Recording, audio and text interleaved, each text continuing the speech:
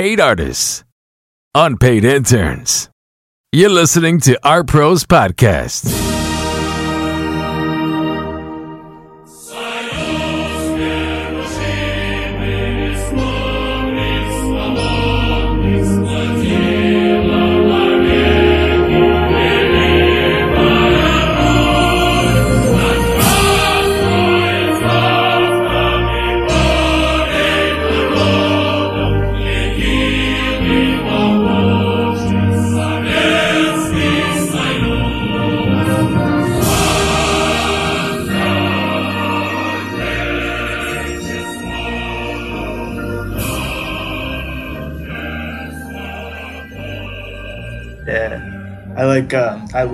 I had 2 jobs in New York, which I lost. I lost them pretty quickly, like early March or whatever. So I had to dip to Boston to my dad's place. Yeah. And then I decided to come here because life is way cheaper and I don't have to pay rent here. You gonna make some art out there? Yeah, hell yeah, man. That's why I came. What industry were you in? So I was working under the table for this artist as his assistant, which was pretty fucked up and crazy. I mean, I love the guy, but he made me almost cry a couple of times or more. Damn! All right, so we're recording now, right? Yeah, I won't say any names just because I do, fair. In my heart, I have affection for this guy.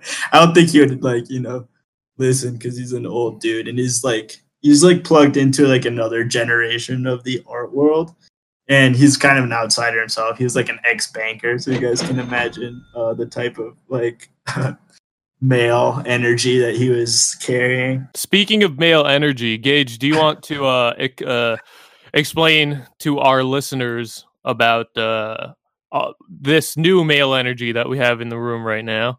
What's going on today?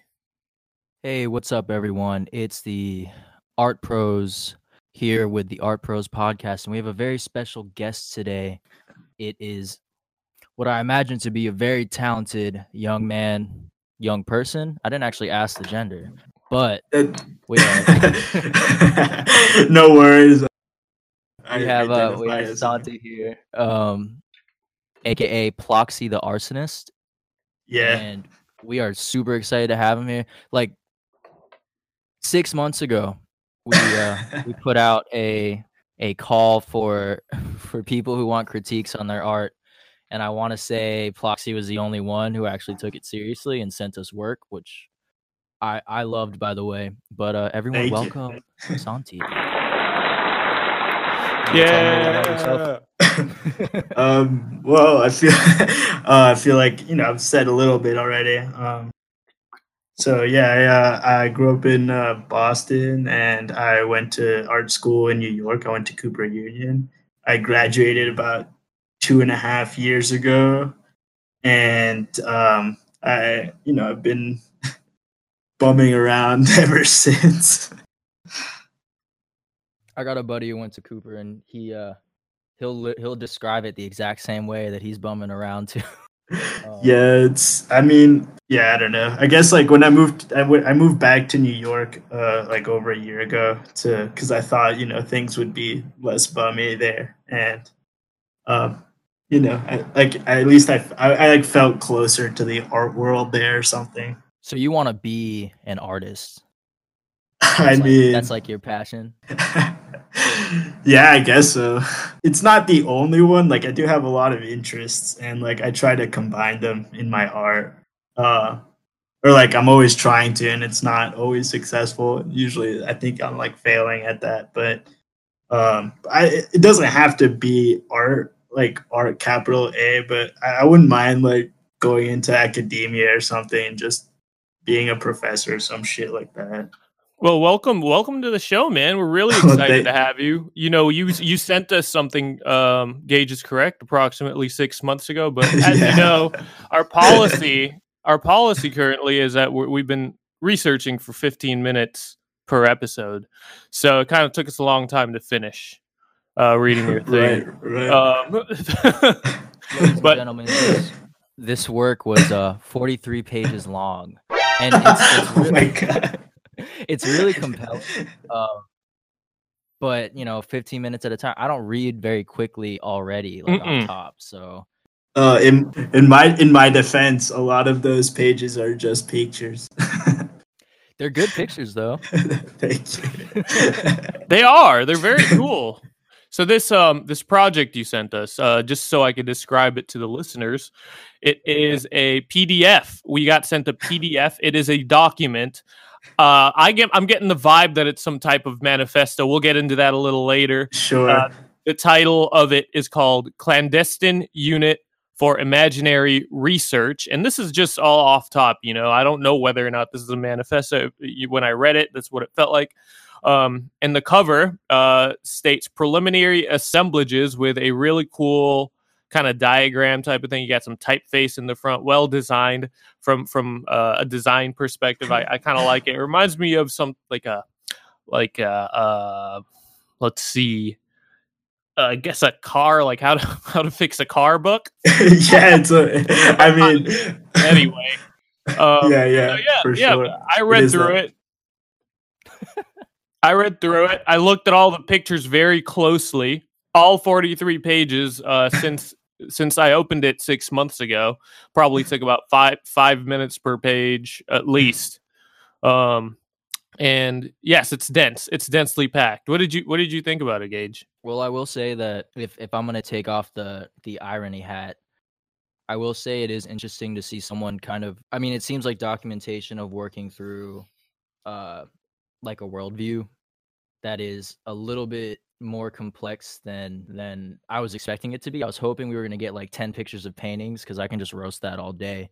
But it is there's a lot of like really good information, and it's something that you need to sit with. It's I mean, it's like weird to see something at the intersection of trying to be talking about spirituality, but like also how a system functions. And aesthetically, it's really similar and kind of interesting how it breaks down a bunch of different. You see images of like what I can only describe as like data science, and then like next to like, a picture of an angel, and like seeing all of those different forms of symbolism get the same kind of care is really interesting. And as much as I hate to say things like that, like this, it's really hard to dissect. Like it's kind of it's not obtuse because there's so much information that's like pretty honest and almost schematic, but it is hard. It's not legible in a good way. I gotta say, I'm pleased to hear that. The language is definitely on the. There's richness to it. There's a complexity to it. Some might even call it inaccessible, but I don't think it's inaccessible. It's only like that on the surface, which is what made me curious about it. And to the listeners out there, again, what we're doing right now, this is our little preliminary crit just to set the stage for Santi, because what he gave us, you got to understand, this thing is something you can sit with, like Gage said. This thing is something you could look back at again, and I got 50 million questions that I want to ask Santi, but for the sake of brevity, I'll just start with one, man. Where did this idea come from? What inspired you to create this 43-page document with an amalgamation of images, symbols, letters, numbers, interests? It's a lot. It is. So it has like two separate beginnings. At one point, I was dropping a lot of acid. And that just kind of like opened my eye, or like my being, to sort of new sets of ways of interpreting reality and history. And coincidentally, I was on exchange in France, Paris, at the Beaux-Arts school there, and had this teacher. She was like a drawing teacher, but like the class was like really more about like archive and documents, and like we'd go to like the National Archive and just like copy drawings from this like like these giant encyclopedias. And so like for the final project for that semester, we had to like do something with all the stuff we'd collected over the course of the semester in those encyclopedias and all these like almanacs and shit. And that sort of culminated in this like little in this like small meta fiction kind of document that was about this Hungarian philosopher turned or like philosopher and like sort of Renaissance man, doctor guy, anyways. And it's about like his theories on like substance, and which I during an acid trip, me and my friend were like my roommate at the time. We were like, it's like Environ. So that sort of that small project kind of like was with me after I left and went back to New York, and I didn't really go back to it, but it was sort of there, and not so much like the actual stuff that was written, but kind of like the way in which I went about doing it, like just like creating documents and like from the perspective of this guy or whatever. And then my senior year, I took this independent art history class with one of my favorite teachers or professors.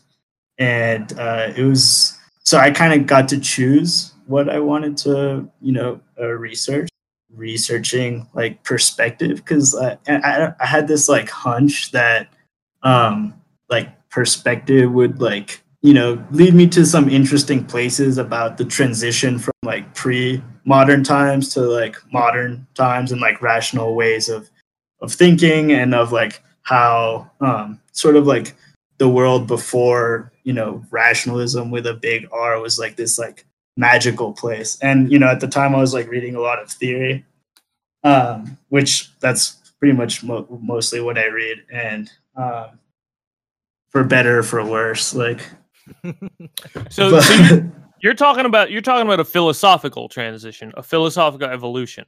Like, I guess what I'm talking about, like what happens when a given human society like transitions into like a modern way of conceiving of the world. That was like my main interest at the time, but it also was like the big question for me is like the transition that we're going through right now, which like I think we're like, I mean, obviously like people have been talking about postmodern like times for a really long time, and that's nothing new, but like this sort of sense that like there is a return of the unknown, of like the not necessarily magic or like divine powers, but that that we're sort of more open to interpreting the world in like less deterministic, rational ways nowadays. And so I was wondering also if that was the case, if like an art practice could exploit that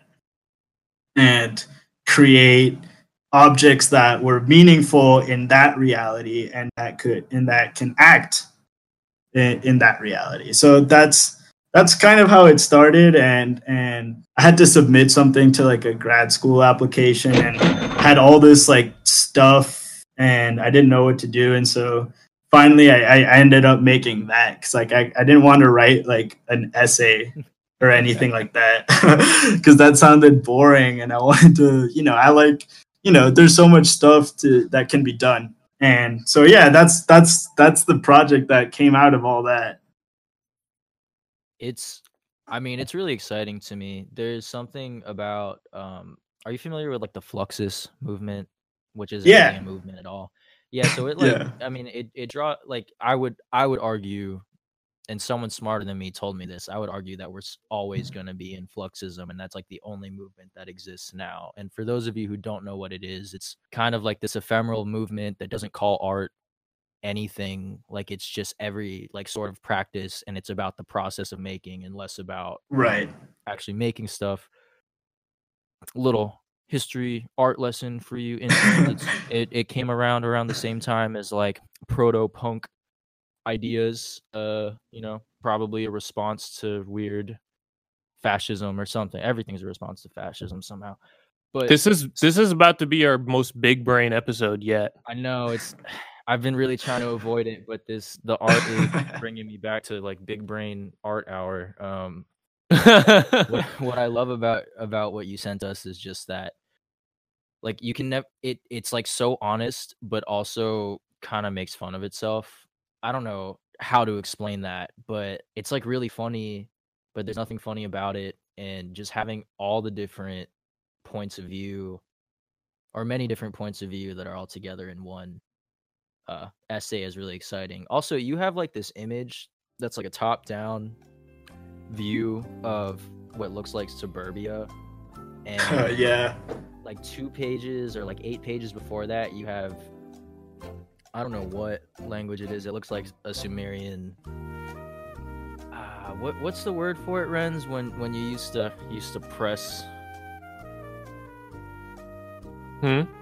What's it called? I know what you're talking about. It's the Rosetta Stone, and it's like it's in cuneiform or whatever. Yes, cuneiform. You have a cuneiform tablet, and like seeing the relationship between cuneiform and like a top-down view of suburbia is pretty wild to me. Needless to say, this is really exciting object. So this is a project that you put together. Is there some sort of physical version of this? Like, what was your what's the function? What is the function of this PDF? Right. I'm glad you asked me that, because at the end of the day, I think that's probably the most important aspect of it, art wise, not necessarily like idea wise. So I personally don't want the object ever to exist outside of the digital realm, even though I think it would be cool to have like the magazine or whatever, like the paper, but I like the idea that it's something that's just like passed around digitally. Like there's like kind of like a cyber anarchist aspect to that. Like it's like some kind of like cryptic Cyber knowledge. Yeah, it is. It's very cryptic. Yeah, and like I usually share it when I do with people online, like or I mean, I guess not usually, but I have, or I want to, or like that's how it should be. It should be anonymous. It should be something that's circulating completely. Do you have a website? Do you have a website that it's up on? Yeah, I do, but when I share the link, you can't access the website. The website's just hosting the file. Damn, that's hella cryptic. So that I have a QR code also that if you scan it, it like jumps to it. Okay. Which is, so like I like an idea I have for it is like pasting the QR code like in places. But right now I'm in Colombia, so I feel like that would be just like just jerking off to to the project, because like no one sees. You really did go to Cooper, huh? You got the QR code. It's got to exist in the digital realm. And you know what's funny? Like at Cooper, I never did any stuff like this at all. Were you so in your transition into man, I don't even know what to call this, like philosophy, or in your transition to making things like this, like where did you start and how did you end up here? So it kind of has to do with like my contentious relationship with painting, which like if you ask any of my friends, that like I've told them I'm renouncing painting like 50 million times, and it's a lot. I'm like, yeah, I'm fucking done with painting. I hate this shit. I'm just gonna do digital philosophy shit, and so I go back and forth. But this is the first time that like I managed to actually produce this object, this PDF. Like there's at least 2 years of work that went into at least honing out the ideas, and then I had like a couple weeks of crunch time where I like was forced to make formal decisions about how it was going to look. And if it wasn't for that sort of deadline, I probably wouldn't have anything. So I'm happy that that deadline occurred. So yeah, but if right now I'm like doing more painting than that stuff. Even though like I really want to do both, but I just can't at the same time. So you mentioned you're in Colombia right now. What do you think you're going to make out there? Are you going to continue this foray into digital philosophy and digital artifacts? I definitely want to keep doing that. I guess I would have to like adapt it to the context I'm in right now, because otherwise I'll just be talking to myself. So that would probably involve like reading and writing in Spanish, which I'm not super down, even though it's like my mother tongue. It's just like I never read and write in Spanish. What type of art do you see the most of in the area that you live in? So I don't live too far from like the main sort of like hip like gallery circuit. Yeah. Like not the cheesy shit that's like where like old people go to, but like if you know a bit about art, like you go there. But I have to like I'm always kind of disappointed to check out the art that's being made here. I mean, and it's sad to say because like, you know, Latin America in general has like a super rich history of art making, obviously, and like there's some like dope artists that have come from here, but you know, I don't know, the stuff I see right now, it's just like stuck in the 90s, like not even in the 2000s. It's just like what part of Colombia? So I live in the capital in Bogota. Mm-hmm. It's like not necessarily the most cosmopolitan, I guess I probably is, but yeah, that's just my general feeling. I feel like there's like people my age are sort of more in tune with what's going on, like in the U.S. and like more up to date, I guess. So would you say that the most contemporary stuff you see is probably graffiti? I wouldn't say that. There's a lot of graffiti though, and Bogota is known for its graffiti. And for cops killing graffiti artists. Yeah, that's I didn't know that. That's terrible. Damn. Yeah, and it's just like I think like a few years ago, like there was one of those like incidents. A couple weeks later, Justin Bieber pulled up for a concert here, and he got like a police escort to do a tag. Wow. On a wall. So yeah. So suspect, damn, bro. that's Canada. Crazy, bro. Yeah. Did they kill? They should have killed him. They should have murdered. No, that's cool, man. In Minecraft, bro. In Minecraft, not just, yeah. I don't know. I don't have in Roblox. Yeah, in Roblox. That's the real shit. All right, man. So we've been trying to ask this question to most artists, but you'll be the second one that we've asked. If you had $10 million to do any sort of art object that you want, what would you do? Yeah, it's a good question. And I have to say that I was sort of, because like I did listen to the podcast today for a good while. So I was kind of expecting, or at least talking about that question. But I don't know. I have like, I definitely, like, I had this idea, but, so earlier I was talking about this character I invented, this philosopher guy, and like some of the documents that he writes are about this place that's like where capitalism doesn't exist, and like it's just like a big factory for art. Like everyone's just plugged into this factory, like producing random ass objects. So if I had $10 million, I'd probably like set up the art factory that would just churn out miscellanea. So basically, You're gonna be Andy Warhol. Right, yeah. I mean, hopefully not reproduction, but there's no there's no rules. I can't be saying to people what they can and can't produce. That's pretty cool, man.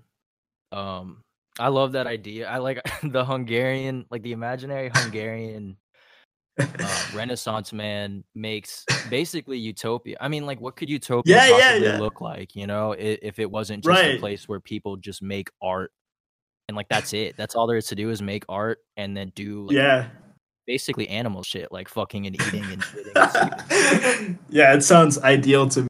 Like whenever I argue communism, you're trying to start a whole you're trying to start a whole state for $10 million, dude. With 10 mil? No, I think for $10 million, all you can do is the factory or like a factory production site, like and the guns to defend the factory. Right, those are necessary. Yeah, completely. Definitely. No, just make it look a lot like a one of those Amazon fulfillment centers, just a little different. Oh my God. And then nobody will ever care. Nobody will ever care.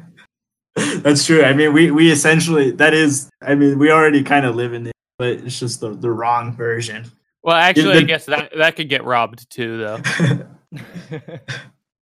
My bad. The difference is that in like the short story I wrote, all the objects are collected in like this empty cathedral, and then they get randomly selected by another group of workers and are thrown into a furnace, and that's like the energy source of the society.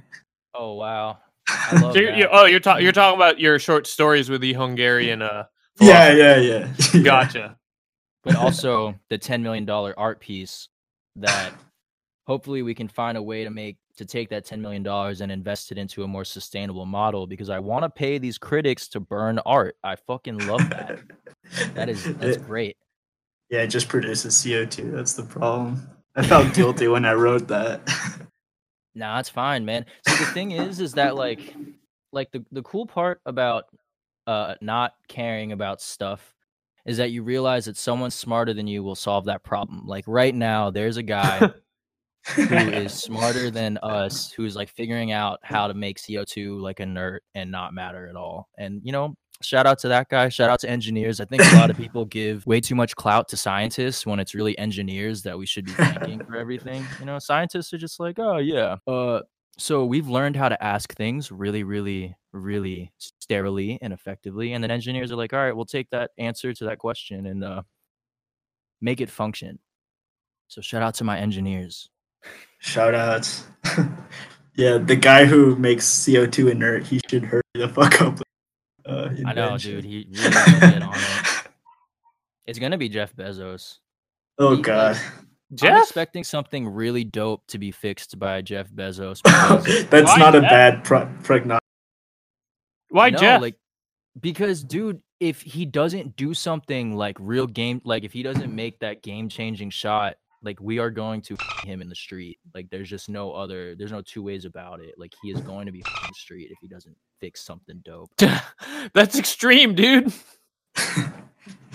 They're probably reasoning like.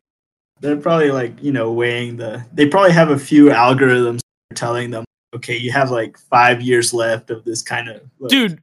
Who's gonna run up on Jeff, bro? In Minecraft. In Minecraft.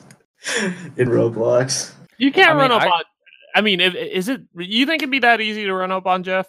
No, I don't. But I do think that everyone's becoming so incensed by the news that you throw enough human effort in death at something, eventually someone's going to get to him, he can only have so many drones or so many guns or so many people. We just throw 30 million people all trying to save Jeff Bezos. I think we get him, bro. I don't know, man. Here's the thing. First of all, he's rich and he's bald. And there's a few things I know about rich, bald, powerful people, man. Like Dr. Xavier, fucking the dude from Superman, Lex Luthor. I mean, the dude from Austin Powers. I'm telling you, they're dangerous, dude.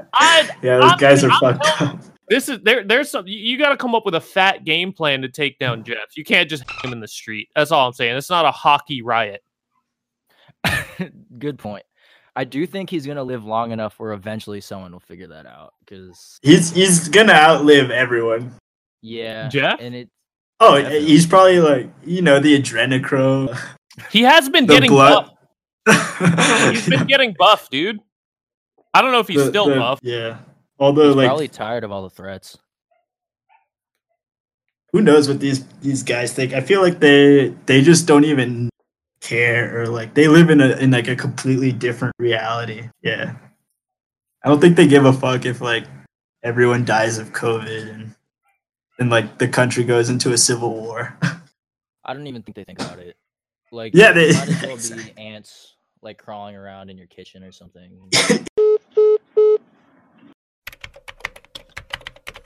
Low reset. Sorry, everybody. Mic check. Craig just decided to take a break or something and stop recording. I guess something like that. It's probably, you know what? So we're here. We're back. We are chilling with Santi.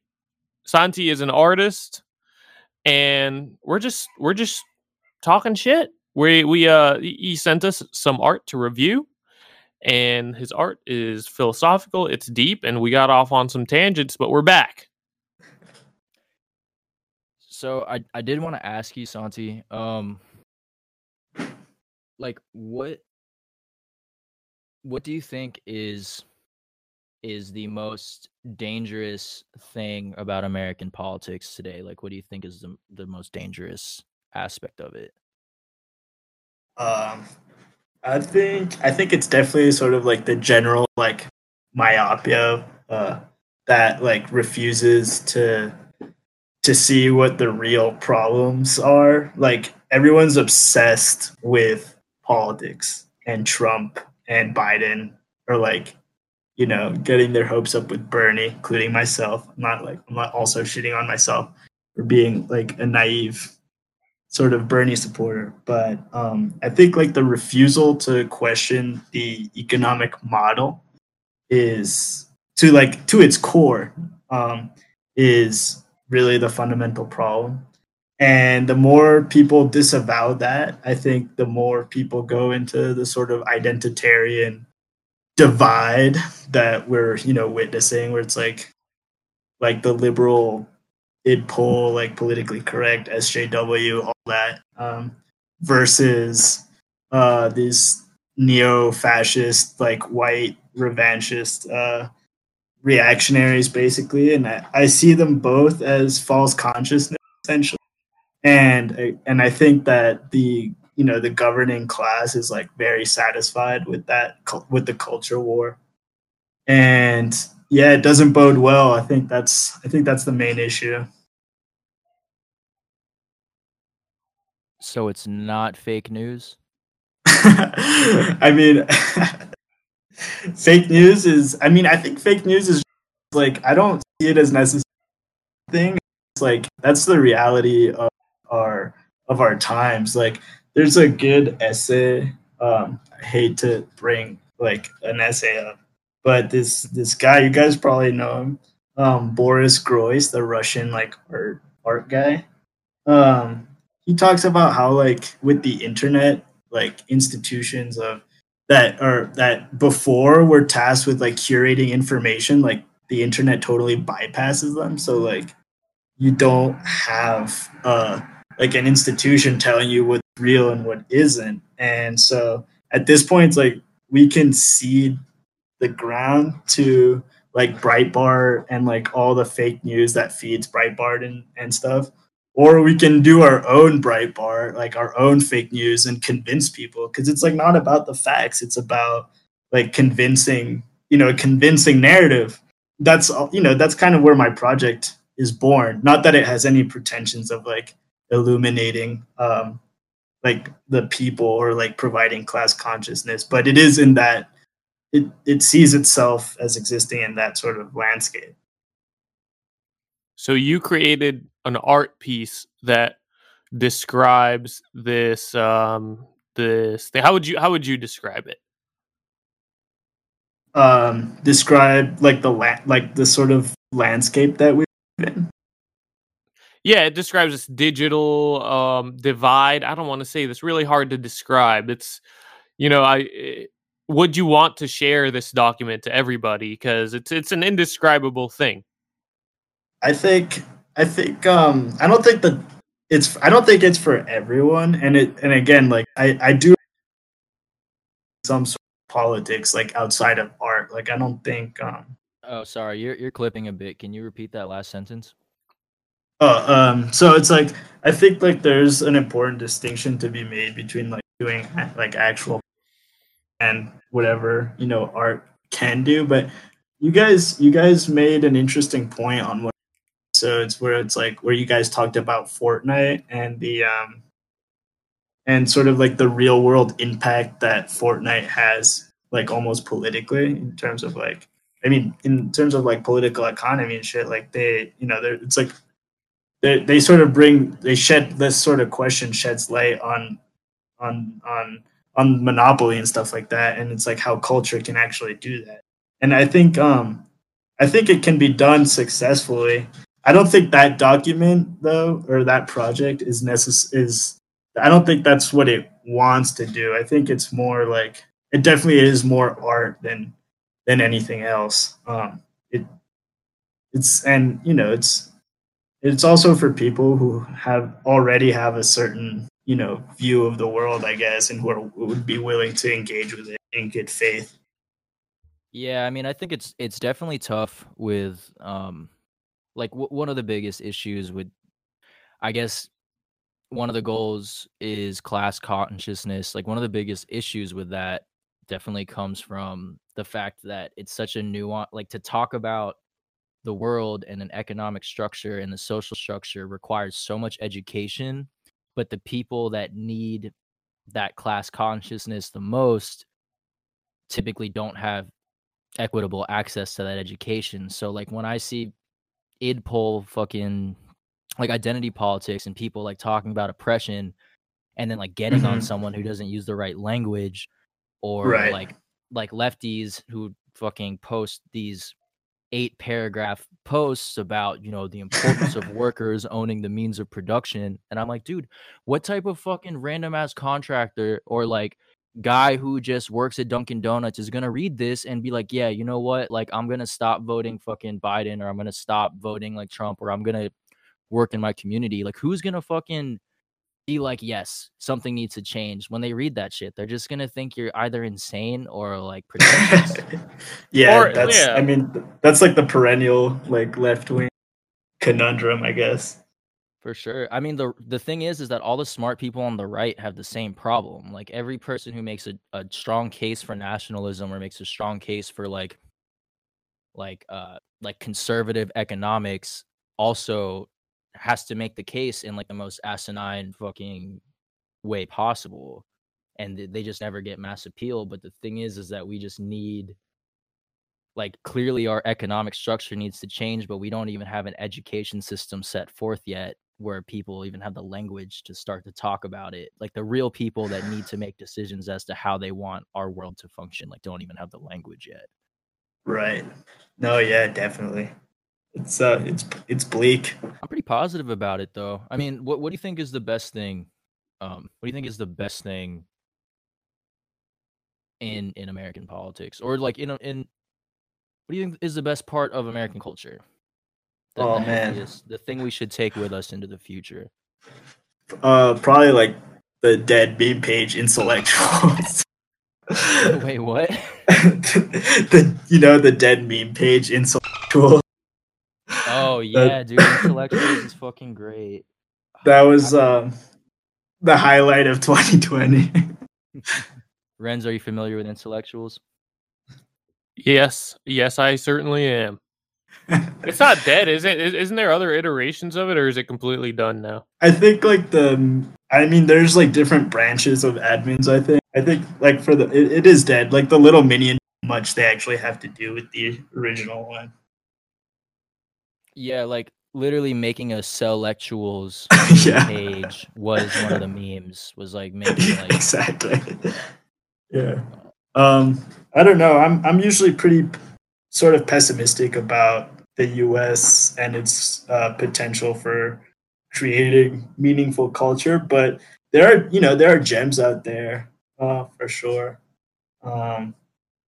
It's just like I feel like the problem is like I feel like all of the good stuff. I think I was saying that like I think most of the good stuff is online.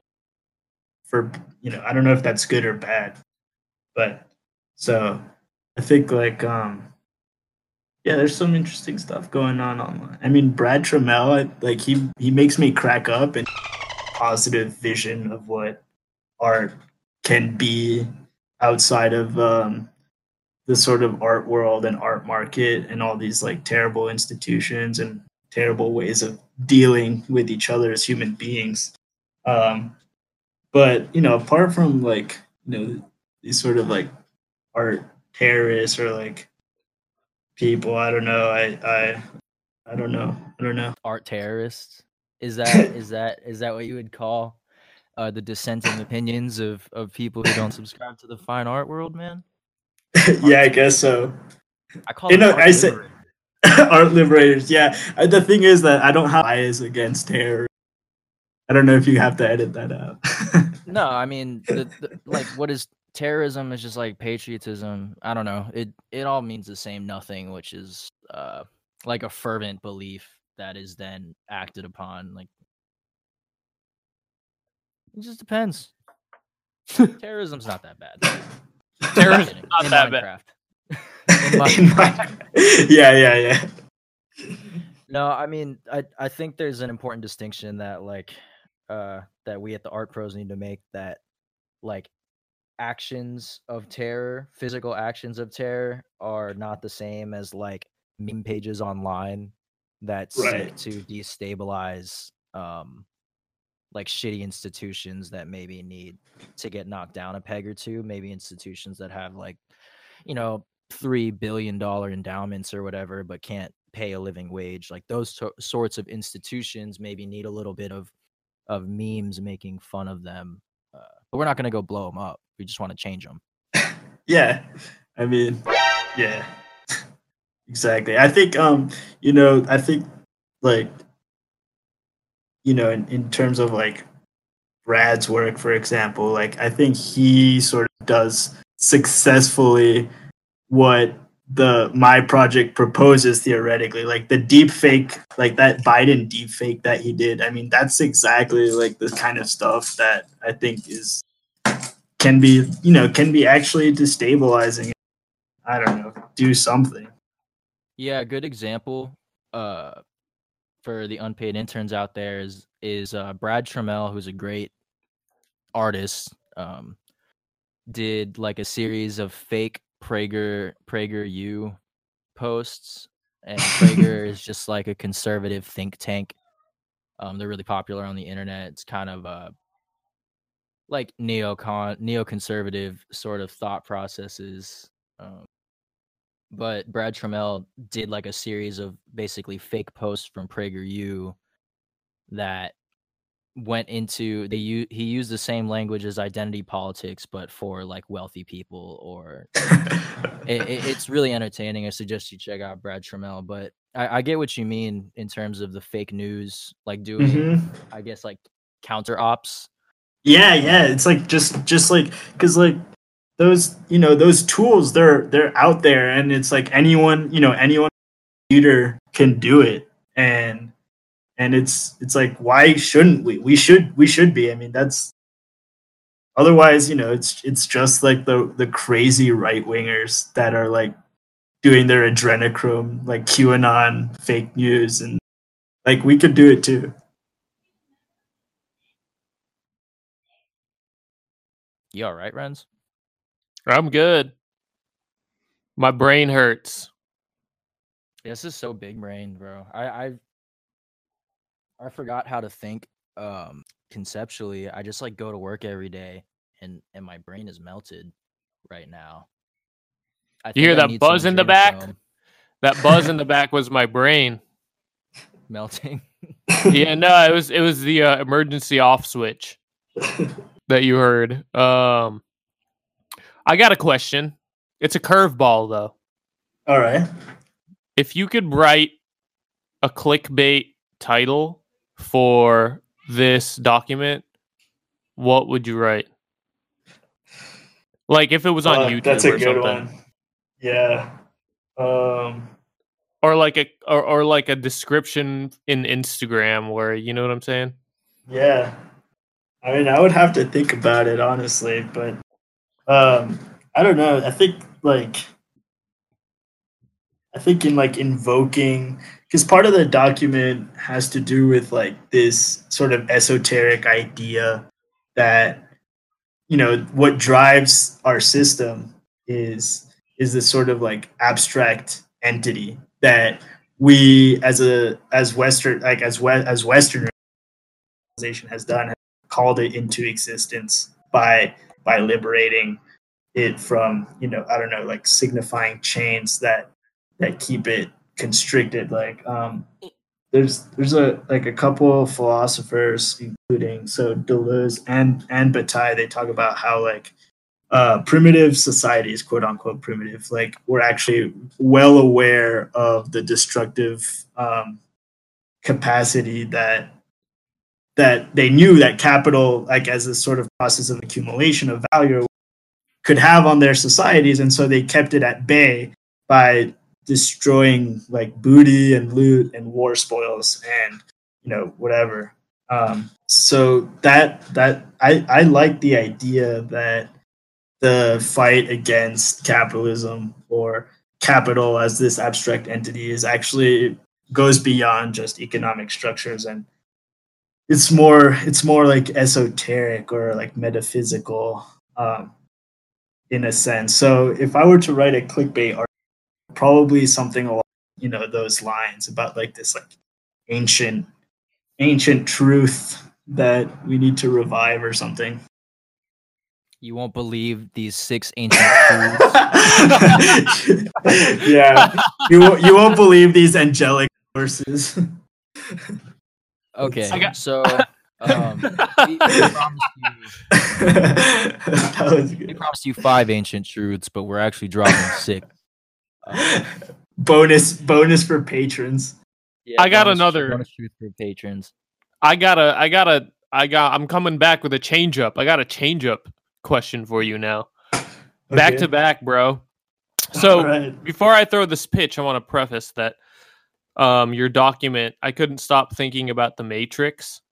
Yeah. So my question is, if you could replace Keanu Reeves with an artist in the Matrix movies, who would you choose? Oh my god, that's a good one.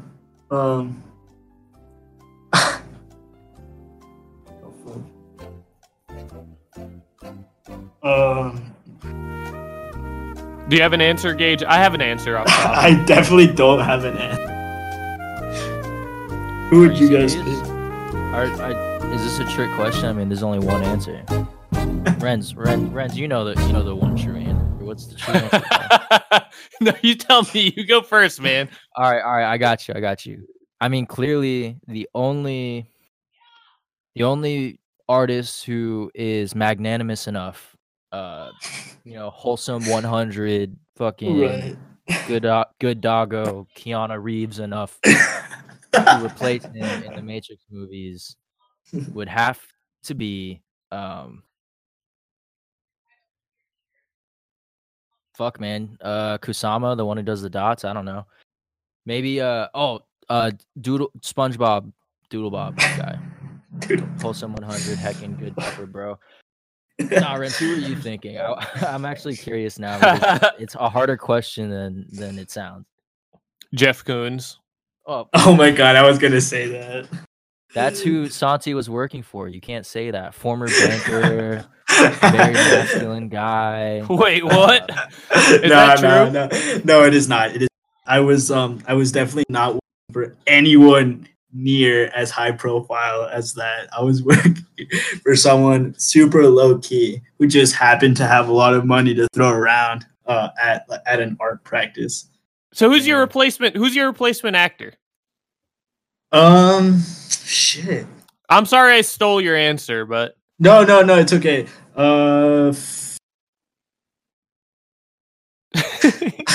Yeah, I'm kind of stumped. I'm like, who's gonna be on the path of like, liberating mankind from the machines, or is it someone kind of with like the dopey like blank Keanu demeanor, or maybe those are like inseparable. Joe Rogan. Done. Easy clap. Good game. God, Joe would not get anything done, man. He would just be talking to Morpheus. He would be talking to Trinity. Be like, wow, that's amazing. You eat this shit? Wow, that's amazing. Yo, this gruel, huh? Wow, this steak, you can really eat steak in the digital world? Wow, that's amazing. Can you believe that? And then when he gets pulled out of the Matrix, he's like pissed that he can't smoke DMT in like the in the caves. It's like, where the fuck's the DMT at? Zion. Jamie, can you pull up what Zion is? All right. Well, I really can't come up with a good. Yeah, that is the like the toughest like. Yeah, change up, bro. Shit. Change up. That's a strikeout. It almost feels like if we were to live in some bullshit simulation, it almost feels like we're not allowed to replace Keanu Reeves with anyone else. Like in my head right now, I can't physically do it. We got time. I know it's a hard question. I'm not, not putting any pressure on it. So we promised you, Santi, a critique, and I will give you an honest question that is sort of like a question I wish people asked more when I went to art school, which is if you're gonna make work that is invested or interested in being active in the world around it, like whether that's in the social structure or in politics or to change people's mind, like why not just do community service or like would it be more effective to work on a farm like a community farm, or would it be more effective to like educate young people? Like, why do the art practice? Right. So I think like that's kind of like the question that dogs art that claims to be socially engaged. That I would say that I would like to. I mean, it's difficult to say, but so the project itself, again, I state like I don't think that it pretends to have that capacity. I think the sort of region where it lies is a sort of like contemplation of a possibility of how information networks can be hacked, so to speak, by an art practice. Not necessarily my own. So in general, I honestly think that art making should concern itself with art making, and politics should be politics. But I mean, these days it's difficult to make that distinction. I guess like there is like a huge cultural practice that is making politics also. And as for community service, like yeah, I mean we should more than community service, we should be like in the streets or whatever. Like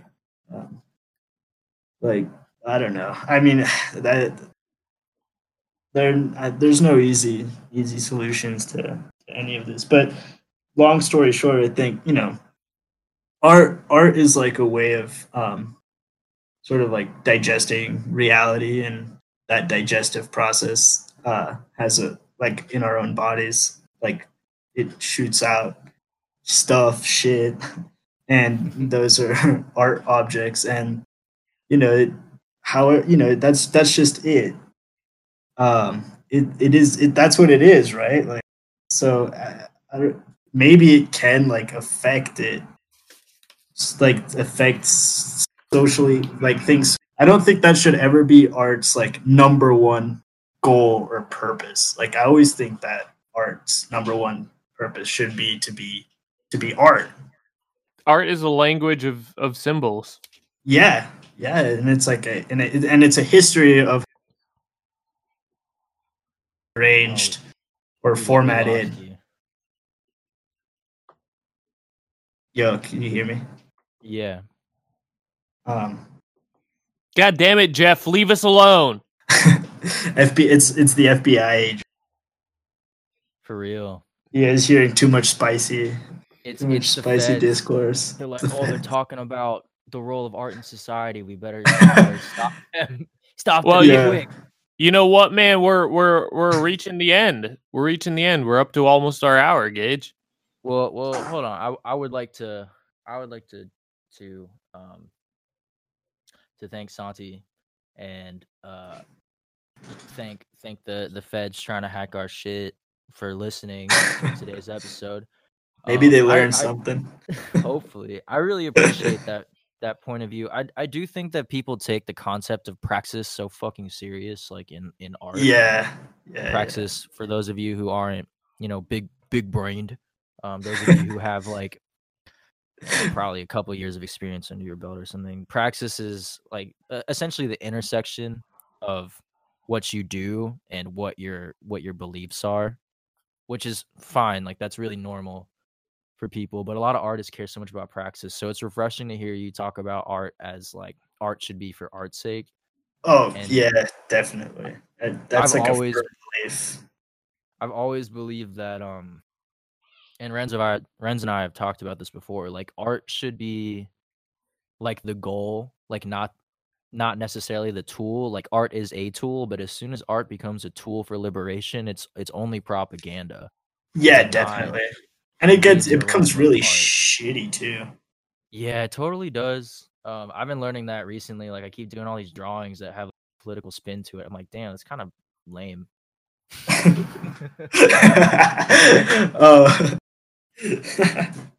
Yeah, just because it just becomes like trite and didactic, and not useful to politics or to art or to the community. I mean, I'm big on.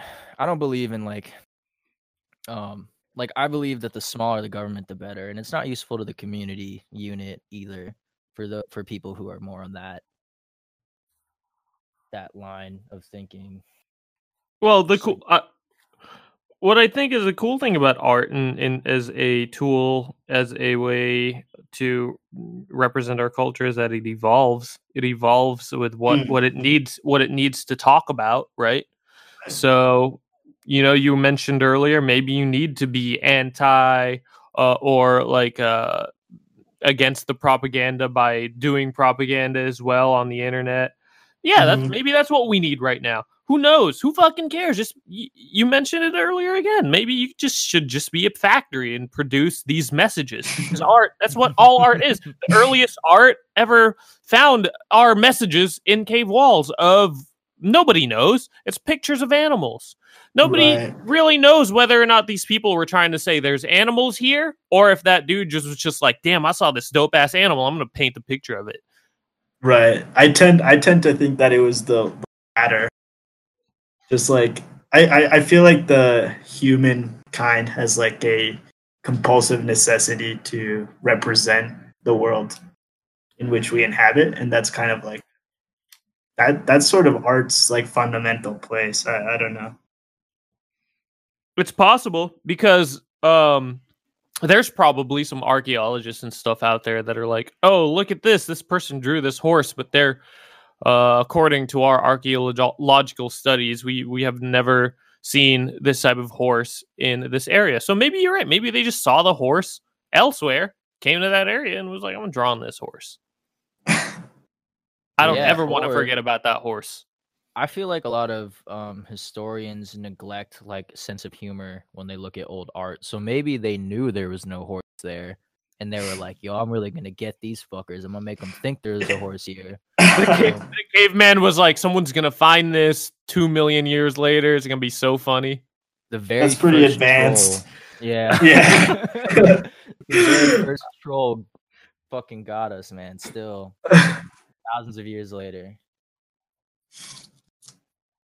All right, Renz, I'm sorry. I know we're reaching the end of our hour. Santi, do you want to plug anything or just say, you can just have like the next hour of the episode to just say whatever you want, or you take like 5 minutes and plug whatever you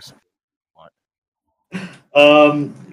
I guess the only thing I'll plug is my own podcast, which is Susie and the Tanky, which was a noble and valiant effort on our part at the beginning of the pandemic, and that just kind of fell apart. But we're definitely trying to keep recording that. Otherwise, I had just one question for you. And it's because you guys mentioned Ghost of Tsushima. And I haven't played it. I haven't played it, but I was wondering if you guys are familiar with Sekiro: Shadows Die Twice. Yeah, I played it. Have you finished it? Fuck no, man. That's just hard as hell. I think that's like honestly like talking about video games and masterpiece, and it's so beautiful. It is Sekiro, beautiful. Masterpiece. Yeah, it's incredible. Like the art. No, I think game is next level. I think the art in Sekiro is better than different. It's different than the art in Ghost of Tsushima, and I like it more because it's fucking intense, man. There's some parts in there that are just like, whoa, what's going on? There was this part. I'm going off a tangent because I'm getting all passionate about it. Where these I guess they're temples or castles. They're all on fire, and you have to jump around and you just kind of stumble upon it too. This like hectic, everything's in flames and everything's trying to kill you. It was intense, dude. Yeah. Anyway, I think that's it's just a work of art. Like all the creatures and shit. Anyways, I'm gonna plug to anyone who hasn't played it. Sekiro: Shadows Die Twice. it's a phenomenal experience. It truly is. You will find yourself surprised by the environments that these artists have created. It's nothing like you'll ever expect in any other game purely because of how surprised you're going to be. Yeah, I've never been so game. It's just so hard. It's so hard because everything's trying to kill you. I'll plug my meme page quickly. It's cu_media_funhouse.exe. And there's some chuckles for everyone. All right. For all ages. Wait. Are they bad faith memes or good faith memes? Should I believe that you really mean what you post? There's a little bit of everything. Wow, that's fantastic. I would really love to have you back on, not for a critique episode. This is our first ever art critique episode. But if you would like to come back on and just shoot some shit about not your own art, because I know how stressful that can be for some people, we would love to. Yeah. Hey, I'm more than happy to. This fun is. Renz, you want to sign us off, man? I'll sign us off. I got a very, very late recommendation for you gamers out there. If you have ever heard of the game Disco Elysium, I highly recommend it. It's very interesting. It is a role-playing game where you play as a detective who has lost all of their memory after they awakened in I guess the biggest bender they've ever had, because this dude has the most insane hangover and he doesn't remember who he is anymore, and that's the game. So check that out, everyone. It's very, very good. It is a text-based thing. It's not action-oriented, really, where you control somebody shooting people. You got to solve a mystery. It's phenomenal, and it's got some Dungeons and Dragons elements where you have to roll a dice to see if your decision is successful. It's very good. I highly recommend it. And now that long-winded recommendation is over, I am thanking everybody. I would like to thank Santi for being on the podcast. So thank you very much. Oh yeah. Thanks for having me. Yeah, dude, it was a pleasure. I feel a lot smarter now and a lot more. I feel a lot smarter and also a lot more confused, which is a good thing.